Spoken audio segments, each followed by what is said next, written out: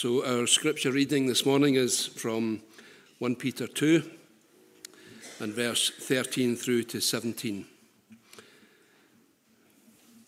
Submit yourselves for the Lord's sake to every human authority, whether to the emperor as the supreme authority, or to governors who are sent by him to punish those who do wrong and to commend those who do right. For it is God's will that by doing good you should silence the ignorant talk of foolish people. Live as free people, but do not use your freedom as a cover-up for evil. Live as God's slaves. Show proper respect to everyone. Love the family of believers. Fear God. Honor the emperor. Amen. We sing, we'll just come to God in prayer.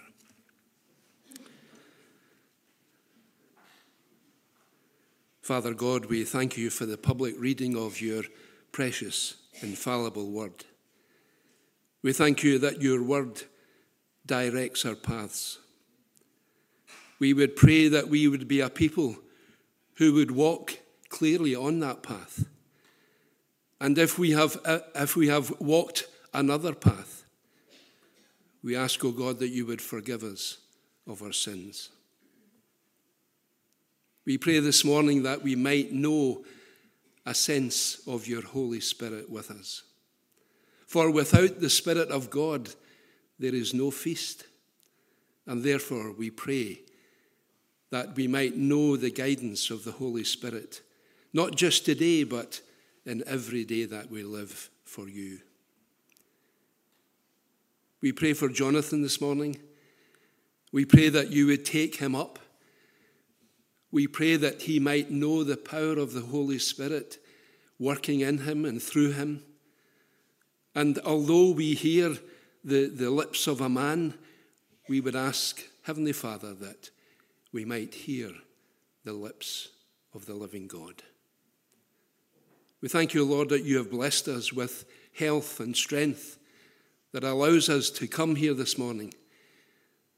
And we think of those who are maybe unwell at this moment in time and unable to join with us. And we just commit each and every one to your care, that your hand would be upon them, that you would restore them, or that you would come alongside them wherever they are this day. Even maybe watching now, we ask for a double portion of your blessing to fall afresh upon them. We thank you that we live in a world which is still governed by the mighty God. We live in a world which is a dangerous place in this current situation, but we know that you are still on the throne, that you are the majestic and mighty everlasting God, the one who holds our breath in his hand. So therefore we pray, Lord, that you would bless us together. Bless us as we lift up our voices in praise and in adoration, as we sing this next song, Oh, to see the dawn. And we ask, Lord, that you would help us to do that to your glory and to your praise. In his name we pray. Amen. Friends, let's just come to the Lord in prayer as we open his word here in 1 Peter in chapter 2. Our Lord and our God, we now turn to the pages of your word. We turn to you revealing yourself to us, revealing your plans and your purposes for us, for humanity in the pages before us. As we turn, Lord, to what is a challenging passage this morning, we ask that you would be in our midst, that my words would be yours and not mine. Lord, would you speak to us this morning, we pray. Amen. So, we have come through a stunning journey so far in 1 Peter, haven't we? I won't recap it because it'll take me a while. But what we've come through is understanding that Peter is calling the believers, the elect exiles, and he has told them what that means. He's explained to them who they are. The two key verses I want you to have in mind, really over the next 3 Sundays, are verse 9 and verse 12. You are a chosen race, a royal priesthood, a holy nation, a holy people for his own possession. This is who we are. Verse 12 is what we're to do. Keep your conduct among the Gentiles honorable, so that when they speak against you as evildoers, they may see your good deeds and glorify God on the day of visitation. So this is who we are, what we're to do, and what Peter does is he moves from just giving us wonderful proclamation and acclamation that Craig has magnificently unpacked for us in the last few weeks. He moves now to give us 3 examples. So that is why this is entitled Christian Submission Part 1. Funnily enough, next week is Part 2. The following is Part 3, because you'll see that right in front of you. It's not hard to see that we have Part 1 of that is verses 13 to 17. We'll look at this morning in terms of how we respond to the government. Verses 18 to 25 is how servants respond to masters. And then Craig will take us through husbands and wives, chapter 3, verses 1 to 7. So really what we've got is an outworking this morning for the next 3 weeks of verses 9 and 12. I want to make a couple of things clear as we come to this passage this morning, which is all about government authority. I want to assure you this morning is not about politics. This morning is not about the Conservatives. It is not about the House of Commons. It's not about the King or even the SNP. It is not about Brexit. It is not about Scottish independence. I have no desire to be political this morning, but I recognise that being a Christian today is increasingly putting us at odds with the political world. And just by being an obedient Christian is more radically becoming a social and a political issue.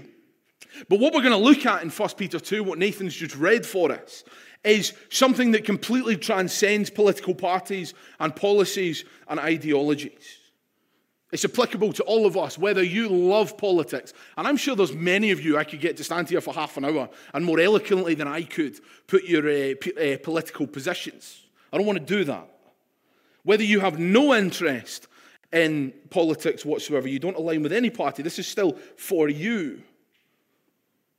Doesn't matter our view on a monarchy. This is important for you. So this is a starting point. If you love the Lord Jesus, this matters to you, no matter how much you care about the political world of this country. And the overview of what Peter is doing here is saying, as followers of the Lord Jesus, as temporary citizens in this world, that is, as elect exiles, the way we live under the earthly government should be such a way that it pleases our Heavenly Father and proclaims the good news of Christ to the world. Let's not lose sight. We love the Lord Jesus. We are people of the Lord Jesus. We want to see him glorified above all else. We want to see his name proclaimed. That is the 2 key pieces of information for us. We love the Lord Jesus. We want his name to be known. And this is one of the ways that helps us do that. So we've got 3 really straightforward things this morning. The first is in verses 13 and 14 on the screen in front of you, our duty to human government. Be subject, for the Lord's sake, to every human institution, whether it be to the emperor as supreme or to governors as sent by him to punish those who do evil and praise those who do good. He starts with the emperor as supreme, which of course is Caesar Nero of the time. Throughout the world, of course, there would be lesser governors. The likes of Pontius Pilate would be one. There would be many smaller rulers. So what we're dealing with is big leaders and localized leaders, essentially, within government. And what Peter's saying in these first 2 words is to be subject to them. I wonder at first reading how that makes you feel. I wonder how you read that and you think, this is great off the pages of Scripture, but put yourself in 21st century Scotland and the political world we live in, I'm not going to be subject to them. That might be the thoughts in your mind, but we're going to unpack this further. We're going to keep going. I want to give us a little bit of context because I think it's valuable. Peter tells us to honor the emperor. That emperor is Nero. Nero is one of the most evil figures of the Roman Empire. He is a great persecutor of Christians, and as part of that persecution, he tortured and killed them. He would wrap Christians in animal skins and pull them limb from limb. He would dip them in hot tar, hang them upside down in his garden during dinner parties, and set them on fire for the entertainment of the guests. Okay? So when we are talking about human institutions and governments, that's the sort of context that Peter is talking into. But more than that, Peter won't have only known of Nero. He will have known of Pilate, the one who washed his hands of the Lord Jesus and then turned him over to be crucified. He also would have known if Herod Antipas, who beheaded John the Baptist as a dancing prize, and would later take the purple robe of the Lord Jesus and put it on his own back. And he also would have been a boy in Galilee when Herod the Great killed all the children, the young male babies in Bethlehem. So let's get our starting point right. Peter is not naive about the vicious world of government corruption and wickedness. This is where he is. He does not live in a Christian nation. He does not live in a time and place where honoring the Lord Jesus is looked for, accepted, even promoted. He knew firsthand the depravity of man and also the dangers of utterly corrupt political power. That is the world in which this is written to. It is quite unbelievable. Now, pointing to Nero and to Herod and to Pilate is not to somehow say that I believe we have a leader equivalent to that in charge in our nation today. I don't. I think there are, of course, serious challenges, and we have challenges that we have to navigate in terms of promoting acts which are immoral, even barbaric. But I don't think our leaders are certainly in that sort of category. But that is what is being written there. So, our very starting point, and the first statement is, Peter writes this not because he loves the authorities. Okay, that's our starting point. Our starting point is we are not to be subject to for the Lord's sake to every human institution because you love a political party.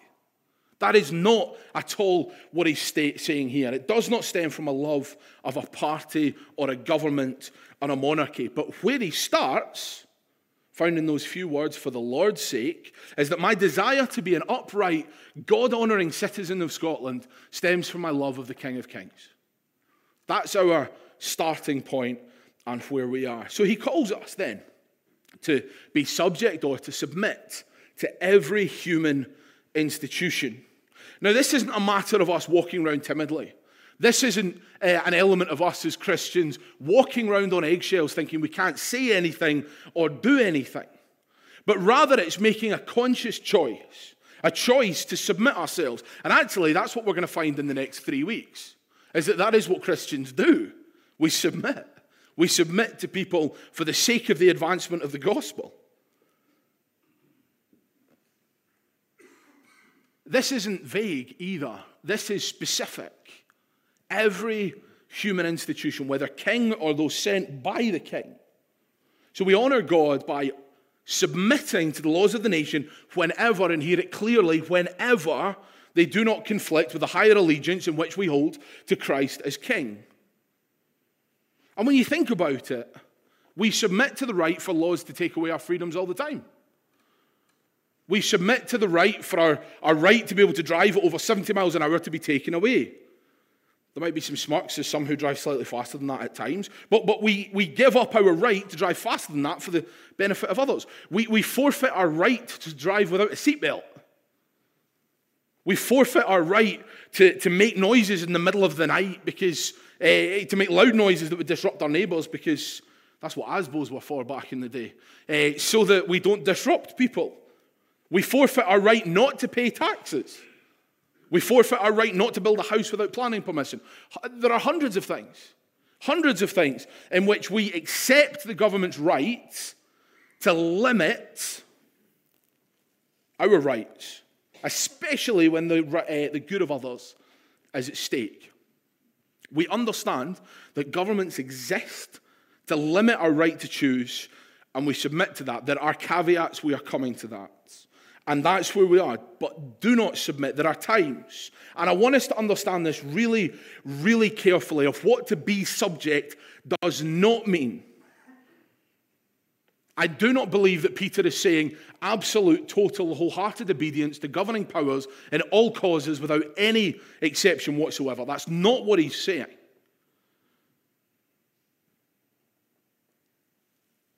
But what he is saying is that we would submit to every institution of government so long as it does not require us at the same time to disobey the clear commands of God revealed in his words. Let's give an example of disobedience. You remember before Jesus ascended to the Father, Jesus commanded his disciples to go and make disciples in his name, to baptize them and teach them to observe all that he had commanded. But of course, it wasn't very long before Peter and the others were confronted by the civil authorities that were not very happy. They were ordered, weren't they, to stop preaching. They were ordered to stop teaching. The resurrected Lord Jesus has said, go forth and preach. And the authorities had said, stop. What did they do? Well, we know that through human history tells us, the church, the fact that we sit here today tells us what they chose to do. And there is a time when that choice has to be made, whose authority should be ultimate. I love these words, Acts chapter 4. But Peter and John said to them, that's the authorities, whether it is right in the sight of God to listen to you rather than to God, you must judge. For we cannot but speak of what we have seen and heard. I'm sorry, tell us to do what you like, but we've seen and heard that there is in Lord Jesus, and we're going to preach him whether you like it or not. That's where they are. They respectfully, and that's the key word, they are totally respectful, continued to preach. And they then went on to make in the next chapter, in Acts 5, what I reckon is one of the greatest political statements ever made. We must obey God rather than men. That's a great phrase, isn't it? We must obey God rather than men. Let me give you a couple of examples. The Hebrew midwives in Exodus chapter 1, Shiphrah and Puah, were right to disobey Pharaoh's commands to kill all of the Hebrew baby boys. They were right to do it. They were right to disobey. Daniel was right to pray in direct contradiction to the laws of King Nebuchadnezzar. Shadrach, Meshach, and Abednego were right to refuse to worship the golden statue. John the Baptist was right to rebuke Herod for his sexual sin and his perversion in Luke 3. He was right to do so. These are just a few examples. There are many in the pages of Scriptures of times when it is right for God's people to stand against the authorities. And when we're put in that position of obeying either a clear commandment of God or something that is contrary, a commandment of man, then we are to obey God every time. Because that is what we obey, that is what we owe to God as our obedience. But unless we are actually commanded by a human government to deliberately and defiantly disobey God, we are to be sure to submit ourselves to every authority of man. That is what we, in obedience to God, owe to Caesar. That is what we owe. We don't owe the government absolute obedience, but rather we owe it submission and to be subject to because we love God.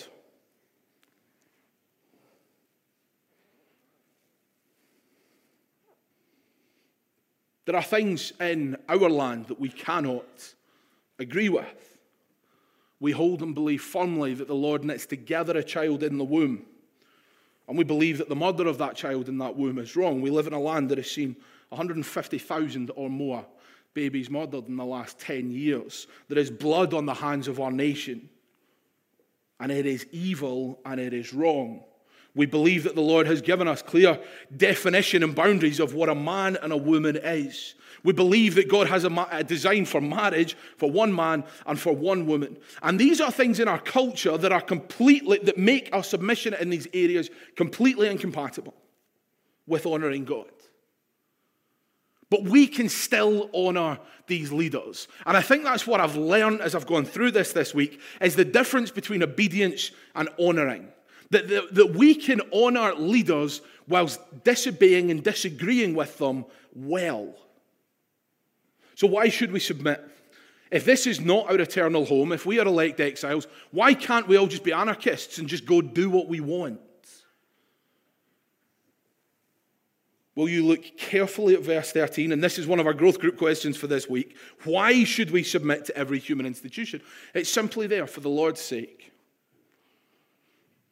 It is because the Lord himself has granted authority to human governments.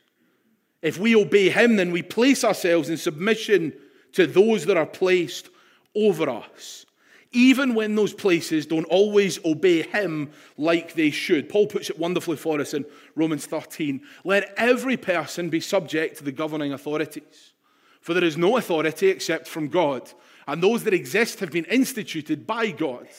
Therefore, whoever resists the authorities resists what God has appointed, and those who resist will incur judgment. That is the nature of our duty to the human government. Our duty to the human government is submission. And I think for us to disobey that misses the bigger picture of what God is doing through the faithful submission of Christians to their leaders. I think our submission to the authorities is a wonderful apologetic. It is a wonderful way of us showing our faith. And we'll move then, secondly, as to why God has given us this duty. Verses 15 and 16. For this is the will of God, that by doing good you should put to silence the ignorance of foolish people. Live as people who are free, not using your freedom as a cover-up for evil, but living as servants of God. You see, this may sound terrible to you. And if you don't know and love the Lord Jesus, I'm sorry, I do not aim to offend you. We will explain it. But what we read is that those who do not believe are foolish. Now, that doesn't mean they're not intelligent. It doesn't mean that at all. But rather, to say someone is foolish in this sense is to say that even though there may be a recognition of a God somewhere out there, foolish people suppress the truth about God. The word that Peter uses for foolishness is agnosia, the word that we get agnostic from. That's exactly what he means. It's not a matter of not being able to know the truth, but it's a matter of not being willing to know the truth. That's the foolishness, the foolish people that sit in here. And a heart that is darkened by foolishness, people may often speak in ignorance against us, against those who follow the Lord Jesus. There is often a lack of understanding of why we love God and why we choose to obey him and why we take a 2,000-year-old book seriously. We may be called intolerant. We may be called backwards. And they think of us as the foolish ones because we won't go along with a crowd. That's okay, because Peter puts it in black and white for us here. This is how the Christians may be treated then. This is how it may be now. There was ignorance then, there is ignorance now. You may find in this day and age that people associate us with some of the most wicked and evil acts that have been done on earth in the name of the faith. But I think what's very, very important is that we've got to be careful about shaking our fingers and judging people here. Why? Because we were once like them. Because we too were once foolish. Before you had the grace of God poured upon you, before your heart was transformed and your mind was renewed, Titus, it's written for us fabulously, for we ourselves were once foolish, disobedient, led astray, slaves to various passions and pleasures, passing our days in malice and envy, hated by others and hating one another. But when the goodness and loving kindness of God, our Savior, appeared, he saved us. How do we silence foolishness? It's not about mocking. It's not about aggression. It's not also that we pull ourselves away and become hermits. But we do so by doing good. It's that second line there. By doing good. And in this context, doing good means submission to the government. It means submission to institutions. It is God's will that all of us that know and believe the Lord Jesus, his elect exiles in the world, be the very best citizens of all, no matter the human government we are under, so that his Son, the Lord Jesus, might be glorified. And when the unbelieving world see us behave like that, Remember, we're all the way back into verse 12, aren't we? Keep your conduct among the Gentiles honorable, so that when they speak against you as evildoers, they may see your good deeds and glorify God on the day of visitation. How do you do that? By honoring your government. That's exactly the link, exactly what's written for us. When people see us honor and behave in a way that is godly, it goes a long way to silencing ignorant and foolish accusations. You know, we try and imagine for a moment the context here of Rome, the persecution that loomed large for the Christians, the hatred that would remain for a good number of years ahead of them. Yet they would not disobey God. They would not forsake. They would not disobey God, but they would also submit to the emperor. It is remarkably radical. It is remarkable that we would be called to submit in a circumstance where it may be hard to see purpose. And we come then to that verse 16. Live as people who are free, not using your freedom as a cover-up for evil, but living as servants of God. That servants can also be slaves. I'm not going to touch on that just now because that's next week, this phrase slave and what that looks like. But what this is saying is that we need to live carefully. We live carefully to make sure that if accusations are laid upon us, they are not justified. Why? Because we're living righteously before God, we're shining light into the darkness, and we're walking in obedience to Him. The simple message is this, brothers and sisters: the world is watching. There isn't that many of us as believers in the Lord Jesus in our land. There's not as many of us as there once was. But each one of us is a gospel tract. Each one of us may be, in fact, almost certainly there will be people in your lives and you are the only Christian that they know. There is a fair chance that for somebody, your life is all they may see of the Lord Jesus. What are you telling them? What is your life telling them? I don't think the answer is to be an angry political rebel. Why? Because our purposes are so much greater than that. Because our message is so much more important, so much more urgent, and so much more beautiful for a world that desperately needs Jesus. So if people hear us say we are free in Christ, people look at us and they look at the ways in which we express that freedom. If we use that freedom to badmouth our leaders, are compromised in the way that we obey, if we try to use systems to our own advantage whilst treating people unjustly, all under this cloak of freedom, then how can we expect anybody to have any interest in listening to us talk about our Jesus?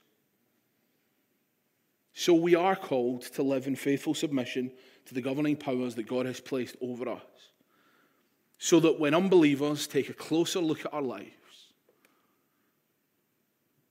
they might see something of us that is consistent, that is obedient, but ultimately cares most about the gospel of the Lord Jesus. We're not to lie. We're not to pretend to agree with ungodliness. Please hear me right. But we do pray for and honor and act like we really, really, really want our leaders to succeed. Not in their own agendas, but in God's, so that we might live peaceful and quiet lives, as Paul would say. I want to give you an example.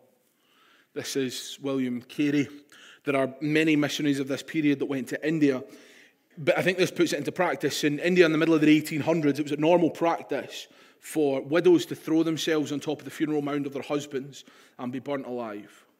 This was a terrible cultural practice, and it had grown from its worship of the culture. Why did it end? Because those like William Carey took the gospel to India, they put their hand to the plough, they sowed the gospel seed, and they cried out against evil. But they did so whilst honouring, loving, and patiently living amongst the people. You see, the people of God, living out the ways of God, is a powerful force for evangelism and discipleship. People care now not about our message, but our conduct.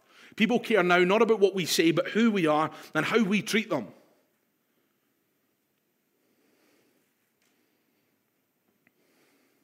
So how do we keep this? This is this verse: honor everyone, love the brotherhood, fear God, honor the emperor. I've written it like this deliberately because I think honor everyone is the umbrella term. Honor everyone is the phrase, and the other three are almost like legs of a stool that support this phrase, honor everyone. And to get these three underneath right is good. This is snappy. I like snappy verses. They're good to preach from. It's probably not going to be our verse of the year for next year. But we have this very short 4-sentenced verse that finishes us. Honor everyone is simply that. As people in the Lord Jesus, we believe that there is an inherent value to all of human life. We are to treat all people in all walks of life, in every position, with absolute respect and honor them. This is the overarching phrase. It is hard, again, for us to understand how radical this phrase is in the Roman Empire. Honor everyone. As we're going to see, husbands, honor your wives, masters, honor your slaves, adults, honor children. This is an incredible statement. But it's a statement of our Lord Jesus. It is what he taught, is what he showed, is what he knew. Honor everyone. And Peter breaks down for us, I think, just into 3 little slots, 3 little applications for us. The first there is love the brotherhood. This is, of course, speaking of our Christian fellowship. This is speaking of our brothers and sisters in the Lord Jesus. We are to love them. We're to have a special kind of love. We're to have a special kind of love for believers that we don't have for unbelievers. We are to hold dear our fellow Christians. Why do we give that such priority? As Jesus would say, by this, all will know that you are my disciples if you love one another. You will have hopefully got one of the emails about our Meet the Neighbour lunches. One of the reasons we want to do that is an opportunity for you to get to meet folks, more people within your general sort of area. We went with 6 lunches because it's about 50 people, which seems relatively reasonable for you to have a chance to get to know folks. This isn't just for members. If we don't have contact details for you, an email address, you won't have the email. Please give it to me on the door and we'll get that sent out to you. But it's this idea, how do we encourage one another to grow in our love for one another? Well, let's provide more opportunities to spend time together. I think that's a good start. Second, fear God. We're not to be afraid of God, but we look at him as children with utter respect for their dads. We give him chief reverence in our hearts, and we respect and we honor him to the point where we would be afraid to disobey him. If we fear him, we do not fear anything else. And finally, we are to honor the emperor. Exodus 22:28. You shall not revile God, nor curse a leader of your people. We like the first half of that. We're good with the first half. You shall not revile God. Okay, we can do that. Nor curse a ruler of your people. It is never appropriate for followers of the Lord Jesus to personally attack our leaders.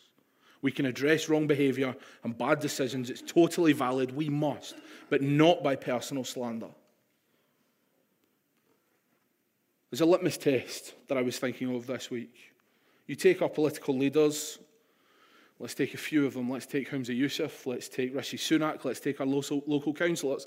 Would you rather see them fail or be saved?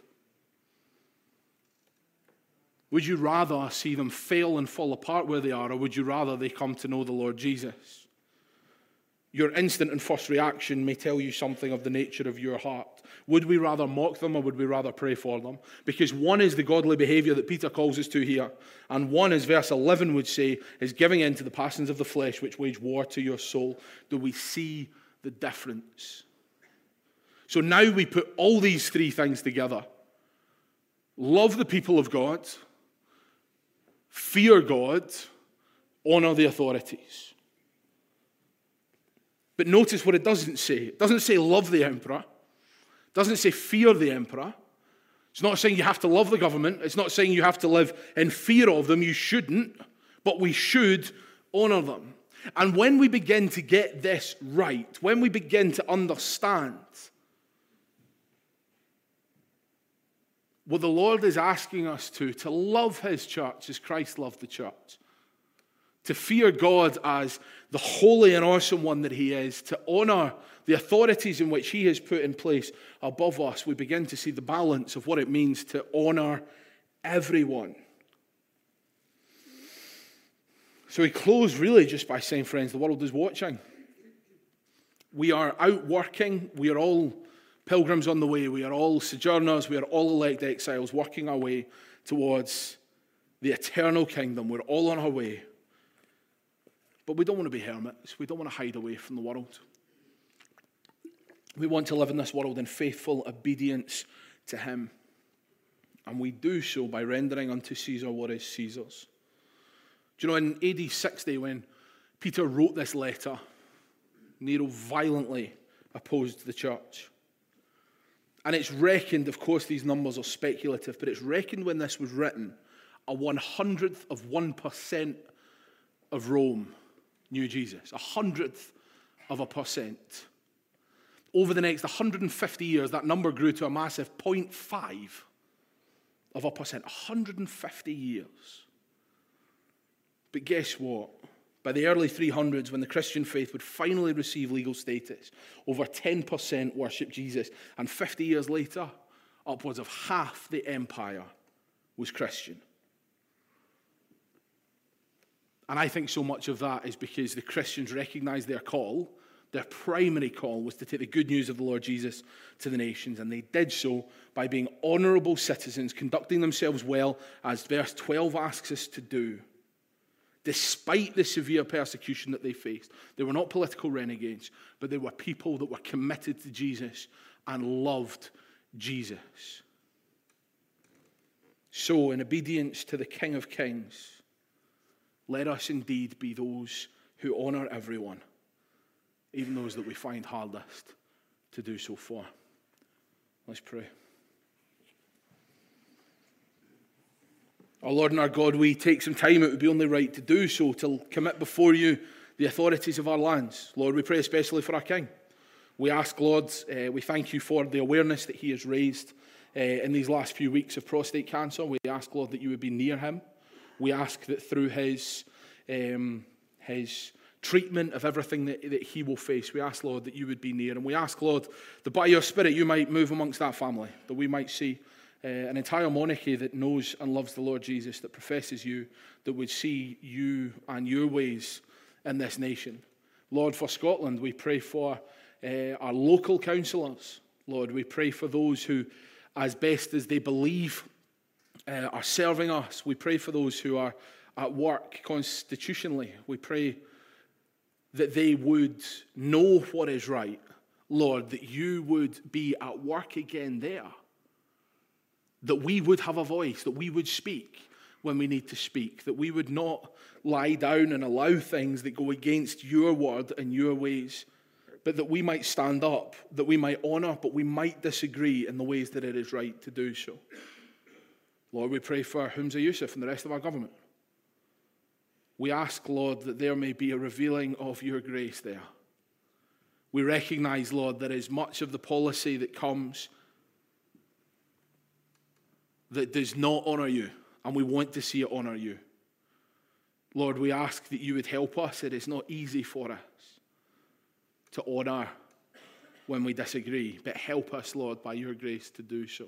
And for our national government, Lord, for Rishi Sunak, for the rest of the government in London too, we commit them into your hands. We ask that you would be at work there.